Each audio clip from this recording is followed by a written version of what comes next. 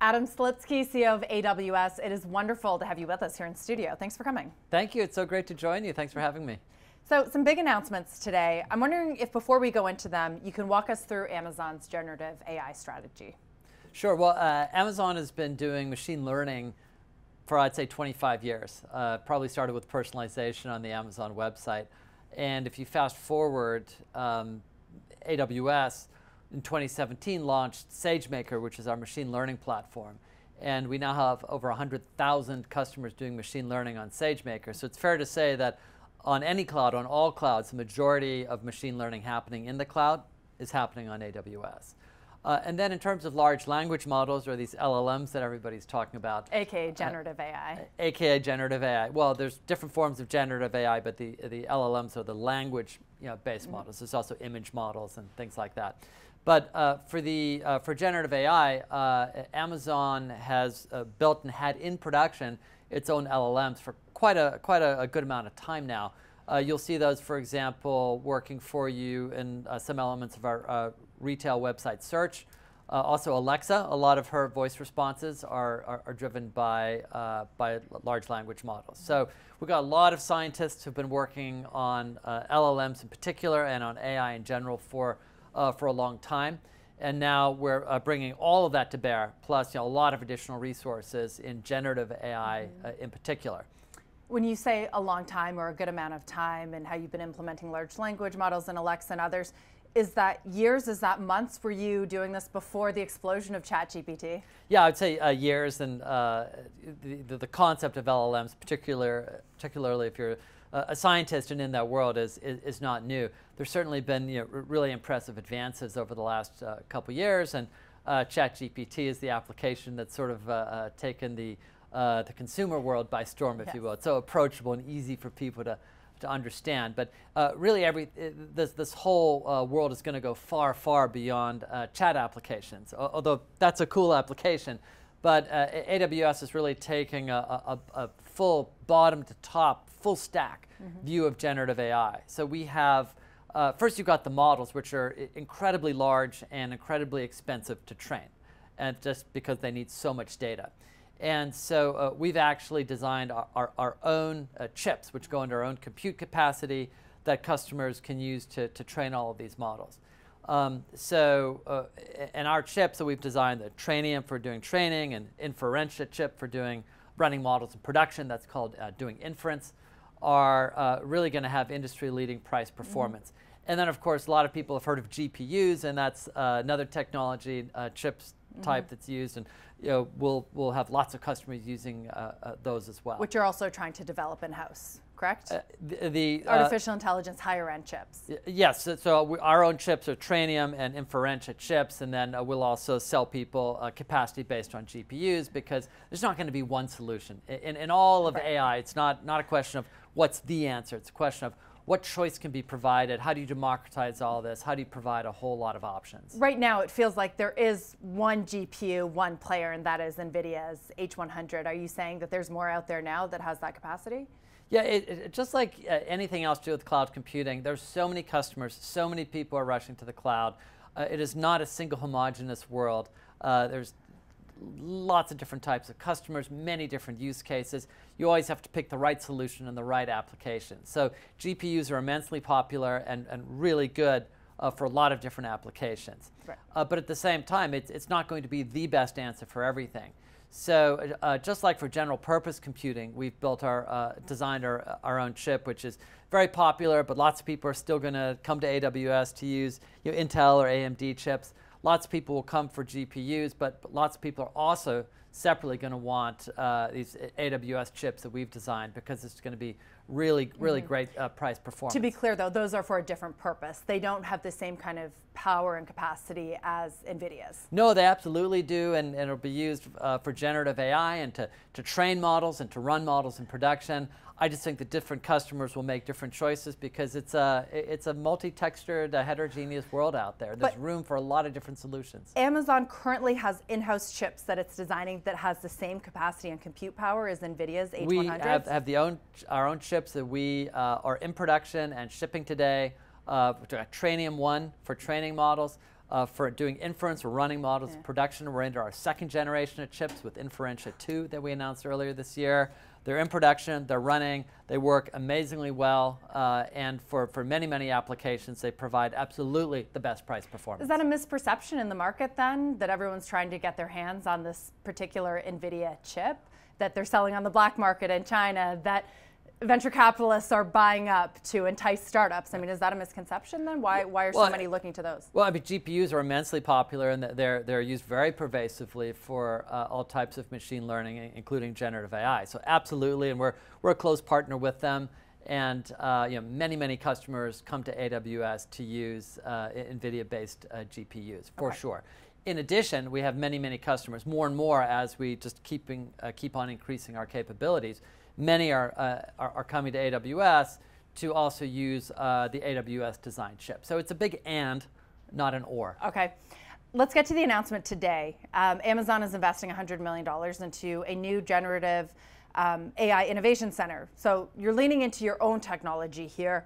Is that enough? I mean, when we look across the tech landscape, Google is putting 3 times that into Anthropic. Microsoft put $10 billion into OpenAI. Is $100 million into a generative AI innovation center, is that enough to really be a player in this space? Well, it's a good start, and also that's purely to work directly with our customers. It's one tiny piece in the overall landscape of what we're doing in AI overall and then generative AI. We talked about SageMaker and the whole machine learning platform we have. I mean, Amazon has spent many billions of dollars on AI over the years. And if you look at not only our chip efforts, our machine learning service, SageMaker, and then on top of those chips and the compute capacity, we have a new service called Amazon Bedrock. And it's going to be a very important and popular service. It's in private preview right now. And the idea is that what the world needs is not one model. What the world needs is choice. The world needs to have AI democratized, just like AI was, just like IT rather was democratized by AWS. So in Amazon Bedrock, it's a managed service for doing generative AI, and we're going to have Amazon's own models that we're building in there. Those are going to be called our Titan models. And in addition, we're going to have a lot of the leading startups and models out there. So Anthropic, whom you mentioned, will be in Amazon Bedrock.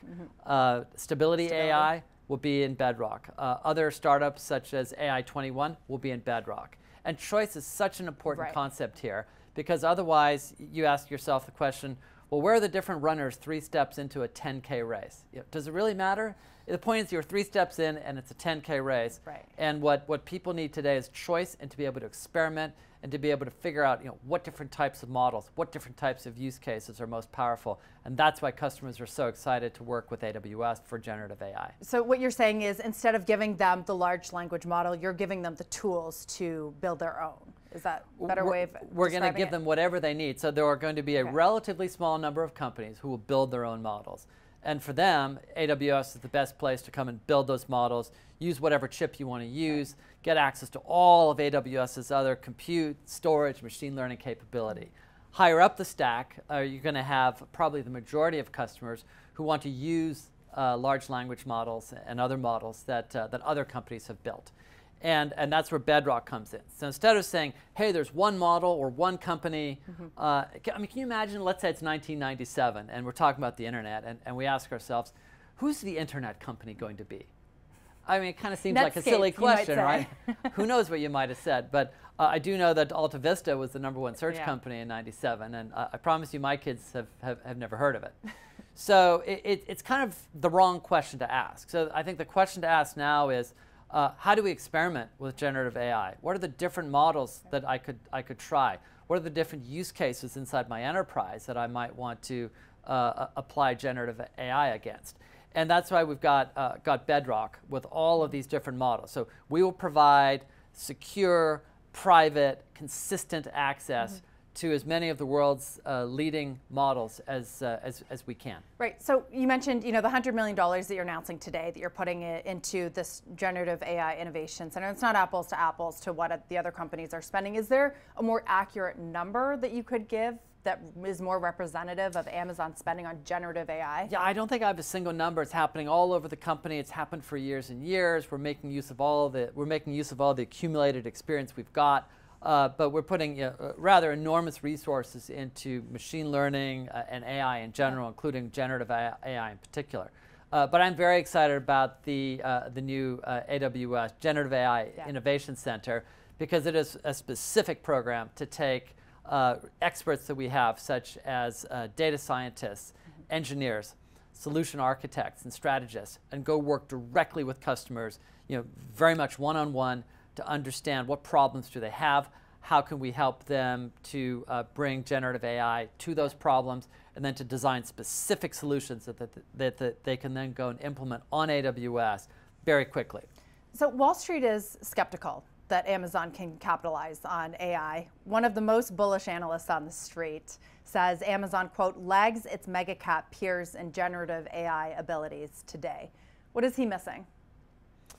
I think the reality of it is that Amazon has been working on artificial intelligence, as I mentioned earlier, for longer than almost any of these companies. And we have long accumulated experience. We have many, many experts, thousands of practitioners of different kinds inside the company. Many of those experts are now working specifically on generative AI.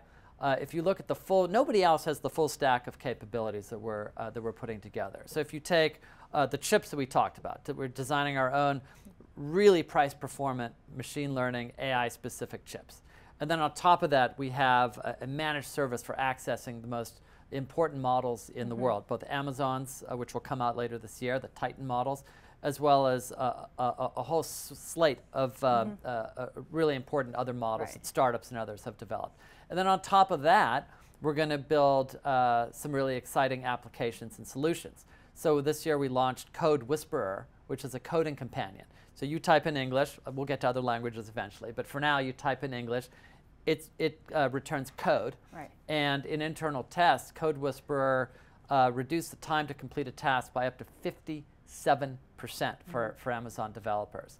And we released it a couple months ago. It's already immensely popular. So if you look at the other players out there, you really don't have anybody who's designing the chips, has a really choice-oriented, democratizing layer to access the models, and is building solutions on top of those models. So customers really need us. All those AWS customers, we are by far the biggest, most widely adopted cloud, and customers need generative AI from AWS. And you don't think that's something that Microsoft and Google are working on also, that sort of full stack of infrastructure and applications? Well, honestly, we focus way more on customers at Amazon than we do on You said no one else out there is doing. But to my knowledge, nobody, including those companies, is working on, certainly have not announced that they're working on those full, that full suite of capabilities, bottom to top of the stack, no. Then I wonder, what is Wall Street missing? Is it that Microsoft and Google have sort of this product that has captured the mainstream, I think you said earlier, taken the consumer by storm? Does Amazon need something like that?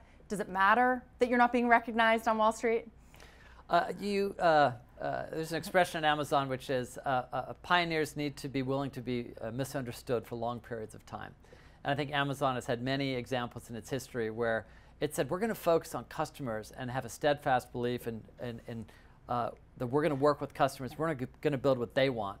And if people want to perceive us in a certain way, if we're misunderstood, that's okay, as long as customers understand where we're going. And so what we're doing is trying to stay laser focused on building what our customers need in this space. And as I mentioned, there's not one customer need. The world is not, I think chat applications are amazing, but it's only one of many, many things that the world needs in generative AI. So we need Gen AI in order to discover drugs better. We need it to monitor industrial equipment better. We need it to create autonomous driving systems in vehicles. We need it to make media and entertainment better. We need it really for every sector of the economy, every application. And I think that probably what's happened is because it's super easy to understand, oh, I can ask for a haiku about medical equipment. Yeah. And you get a haiku about medical equipment. But there's more. But there's a lot. I mean, that's fun. But it's not nearly as profound as the many, many innumerable generative AI-based applications that the world is going to need, that the world will benefit from. And we're focused on that mission, not on being understood by a small group of folks. And the cloud is a good example. Amazon had such a big head start before even your rivals caught on. So point taken. Well, I helped start up AWS, Yes. and in the early days, if I had a nickel for every time I was asked, but what does this have to do with selling books? It would be great. Yeah. So we were misunderstood for a long period of time. Point taken. And now, of course, that's turned into the cloud. And Exactly. all of these other companies eventually followed us in after a number of Yeah. years. In AWS being far and away the leader. Far Let's and away talk the about- leader, significantly larger and, Yeah. and more broadly deployed than any other cloud. Okay, well, let's talk about that traditional cloud, I guess, let's call it, and move away from generative AI Boy, for we're a moment. at a stage now where the cloud has now become I know, traditional. isn't that funny? I guess we finally arrived. We've arrived, exactly. I would have said that a few years ago. Well, we've also seen growth slowing, though. So maybe it's arrived, and maybe we've gone even a little bit further at AWS as well, some of the other hyperscalers. I wonder, last one on AI, has AI perhaps been a convenient distraction? Can AI business and the monetization of it make up for slowing enterprise spend in the cloud, more infrastructure and applications? Well, I think that AI is going to be this next wave of innovation in the cloud. It's going to be the next big thing that pushes even more customers to want to be in the cloud. Really, you need the cloud for generative AI.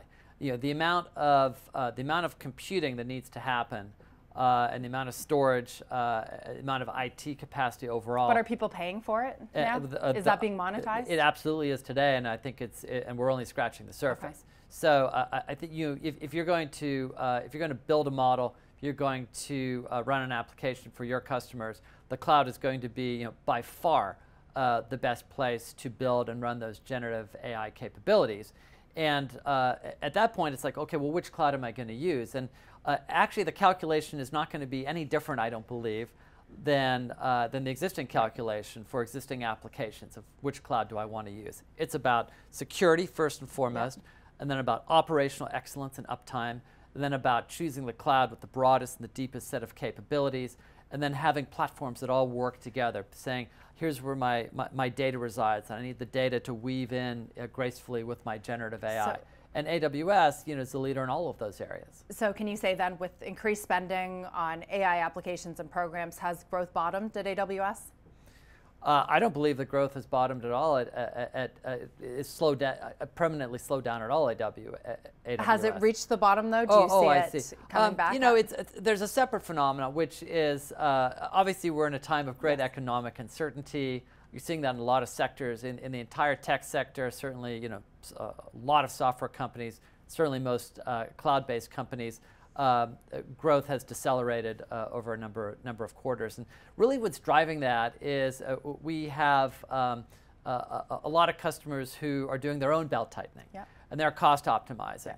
And because we're so long-term focused at Amazon, and because we're so customer obsessed, we're actually leaning in and helping those to customers. save them money. And I know you've talked about that in the past. So they come in and say, you got to help us cost optimize. And we say, great, we'll dig in. My question is that period over? Are you starting to see customers spend more again because of this generative AI shift, because they feel better about the economy, because tech is taking off again? Yeah, I think there's a couple of, you sort of have to unpack it, de-average it, if you will. So I think a lot of customers are largely through their cost optimization, but there are a lot of other customers who are still right in the middle of it. So it's hard to predict exactly when that particular trend will be over, but we're still in the middle of it. Right. And so a lot of customers are either slowing their cloud growth, or in some cases absolutely reducing the size of their spend for a specific workload. Right. But at the same time, many of them, even as they cost optimize, are signing large, long-term commitments with us and talking with us about the next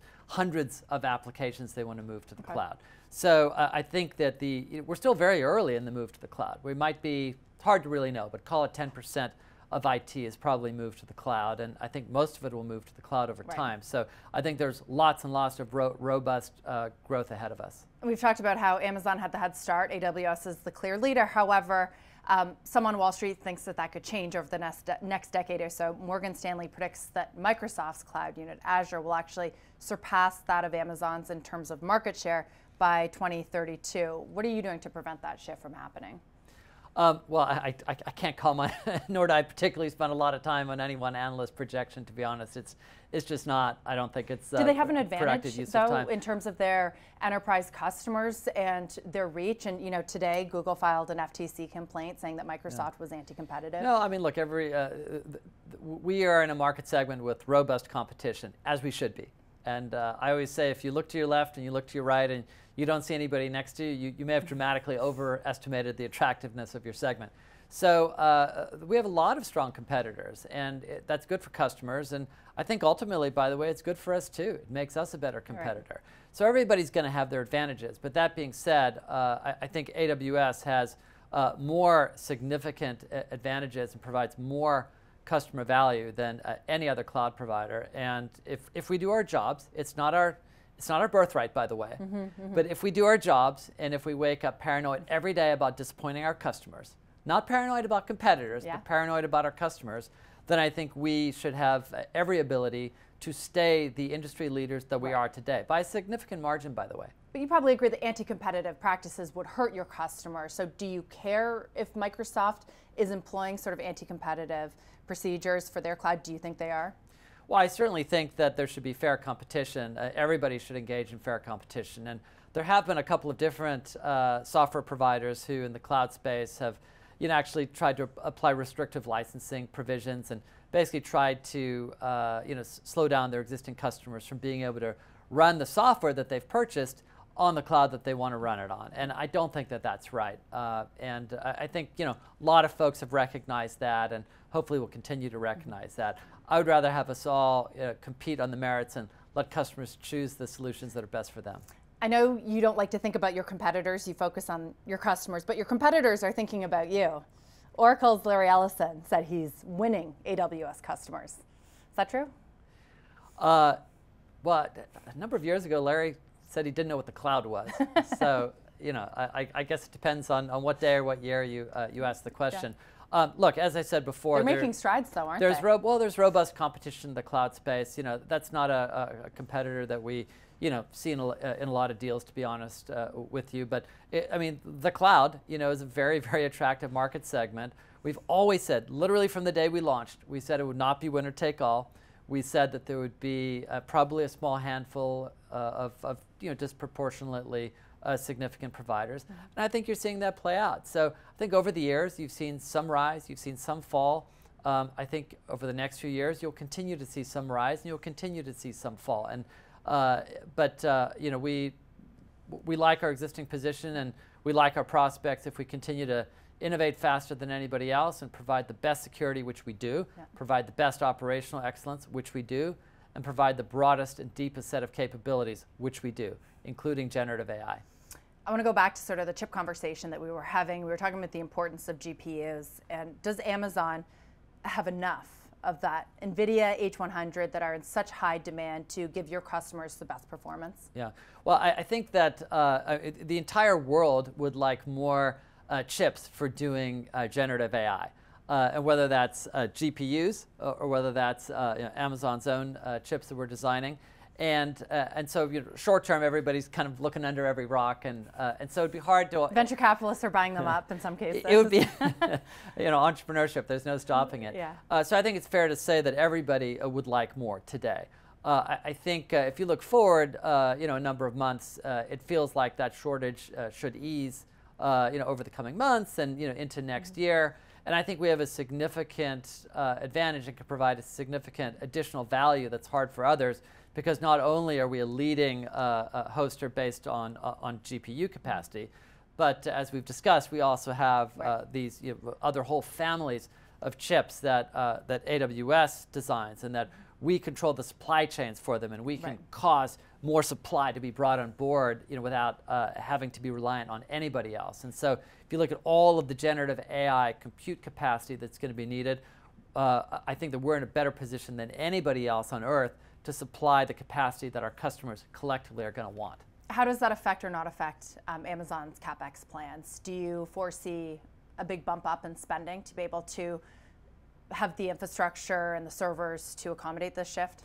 Well, we're in a capital-intensive business for sure. I mean, if you just look at the infrastructure, we build. We have 31 full infrastructure regions around the world, and those are all significant CapEx efforts. So for sure there will be a lot of CapEx spent on generative AI, just as there has been in every other major technology initiative at AWS. So it'll continue to be capital intensive, but also I think good business.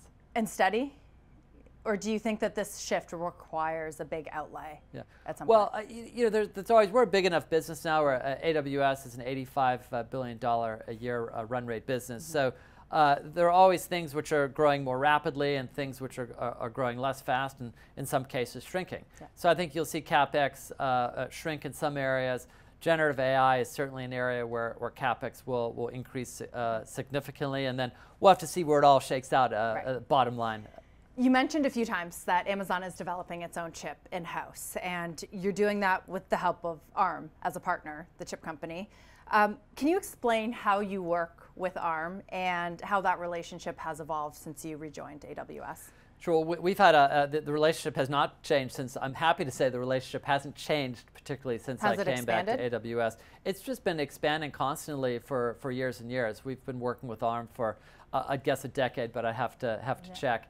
And they've been a very important partner for us as we've kind of brainstormed and led and directed our own chip design efforts. It started with these general purpose chips, Graviton. We're now on Graviton 3, which is our third generation of general purpose chip. And one of the coolest things about Graviton 3 is that it's 60% more energy efficient than the equivalent x86 based chips. And customers care a lot about that sustainability these days. So it's a really important effort for us, as is our entire chip effort. And we work very closely with ARM. We meet with them frequently. They're an important design partner. It's all part of a broader community or ecosystem of companies in this chip area. And their relationships with other companies in that community is really important to us as well. We often note how critical or how unique or strategic ARM is in the chip space. Is there anyone else who could do what they're doing in terms of helping you design your chips in-house? I think that we're very happy with the ARM relationship. I think in anything we do, we always want to make sure that we have choices, the customers will ultimately have choices, because part of our job is to ensure consistent supply. So customers don't have to think about a supply chain. We're just the supply chain. So you're always going to want to have optionality, but we love our ARM relationship and only see it increasing for years to come. Great. Well, Adam, thank you so much for taking the time to chat with us. Appreciate it being here. Thank you. I appreciate it.